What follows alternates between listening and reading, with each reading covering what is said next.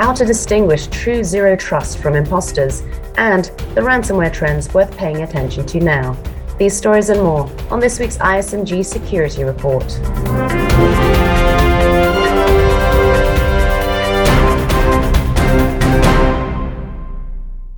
Hello, I'm Anna Delaney. There's a lot of confusion in the market around what constitutes zero trust architecture, and with so many vendors pushing zero trust solutions, what questions should customers be asking to them to evaluate the efficacy of their offerings? Well, that's a question Michael Novenson, managing editor for ISMG Business, asked Zscaler founder, chairman, and CEO Jay Chaudhry at RSA conference last month. Here's Chaudhry. It is unfortunate that when a new technology becomes popular, every legacy vendor that's worried about getting disrupted, they embrace it. Zero Trust architecture was created to really move away from legacy firewall and VPN-based architecture. Unfortunately, every firewall and every VPN company is calling themselves Zero Trust, and some of them call themselves Zero Trust 2.0 and Zero Trust 3.0. So here is a foundational stuff.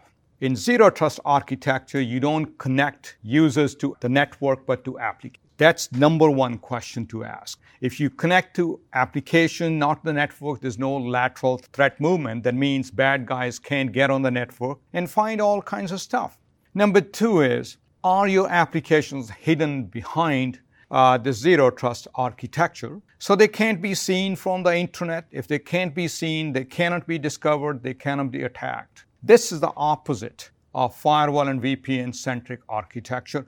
It depends upon identity as the starting point and a policy engine, which is like a switchboard, which connects the right user to right applications. It's a fairly straightforward architecture, but it has to be built from a clean slate. It's almost like there were traditional internal combustion engine cars. They got better and better and better, but more complex, more complex, more complex. Then Tesla came with an electric engine, very simple, very powerful. It is a change of architecture. In the same way, security and network architecture is changing from route table network to Zero Trust, where you trust no one. You're listening to the ISMG Security Report on ISMG Radio. ISMG, your number one source for information security news. Ransomware remains one of the biggest threats facing security leaders and organizations in 2022, and the criminals keep evolving their tactics. On a recent episode of ISMG's Proof of Concept, attorney Lisa Soto of Hunt & Andrews Kurth LLP shared the ransomware trends that businesses should be paying attention to now. Well, it was a slow start to the year for the ransomware actors.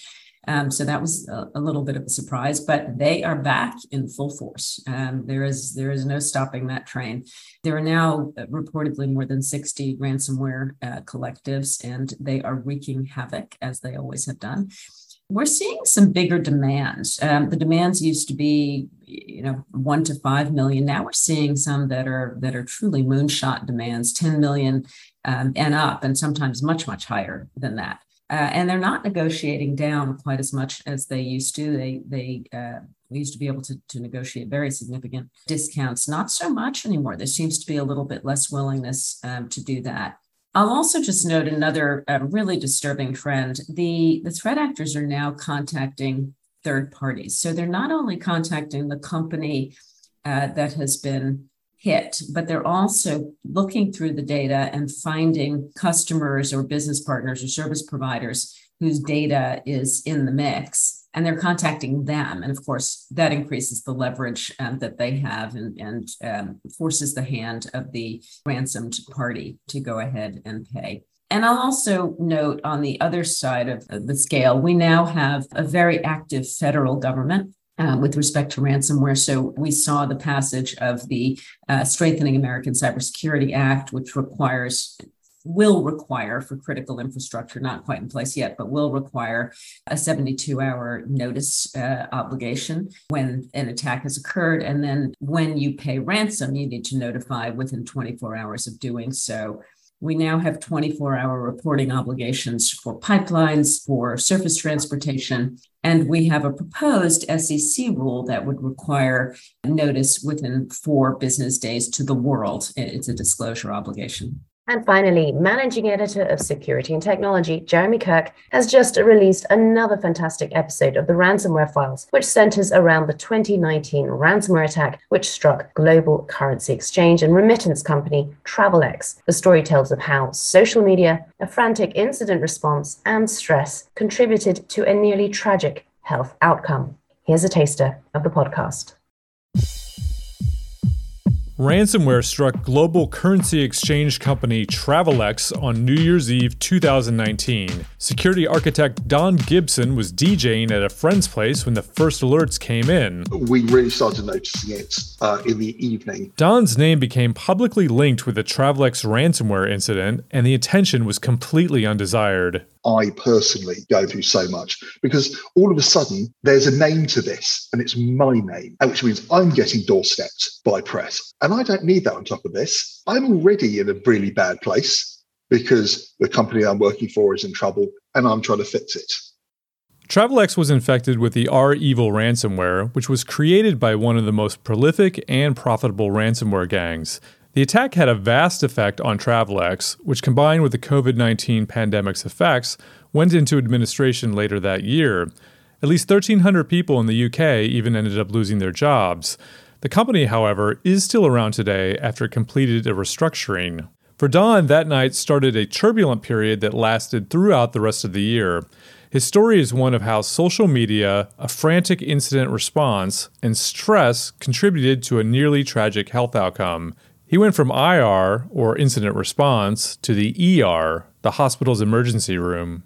Basically, my heart started messing around. The Travelex experience has left a lasting impression on him.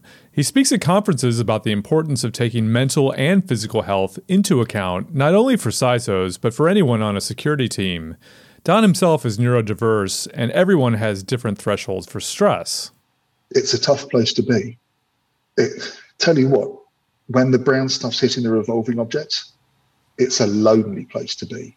You have people in ivory towers throwing muck or whatever else, trying to liaise between NCSC, the police, incident response teams, your board, etc., etc., etc. There's a lot going on, and health very quickly slips to the bottom of that list.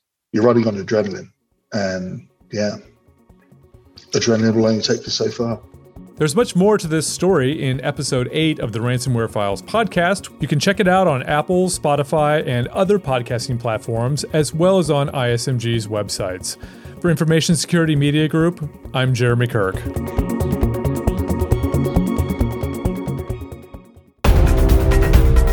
That's it from the ISMG Security Report.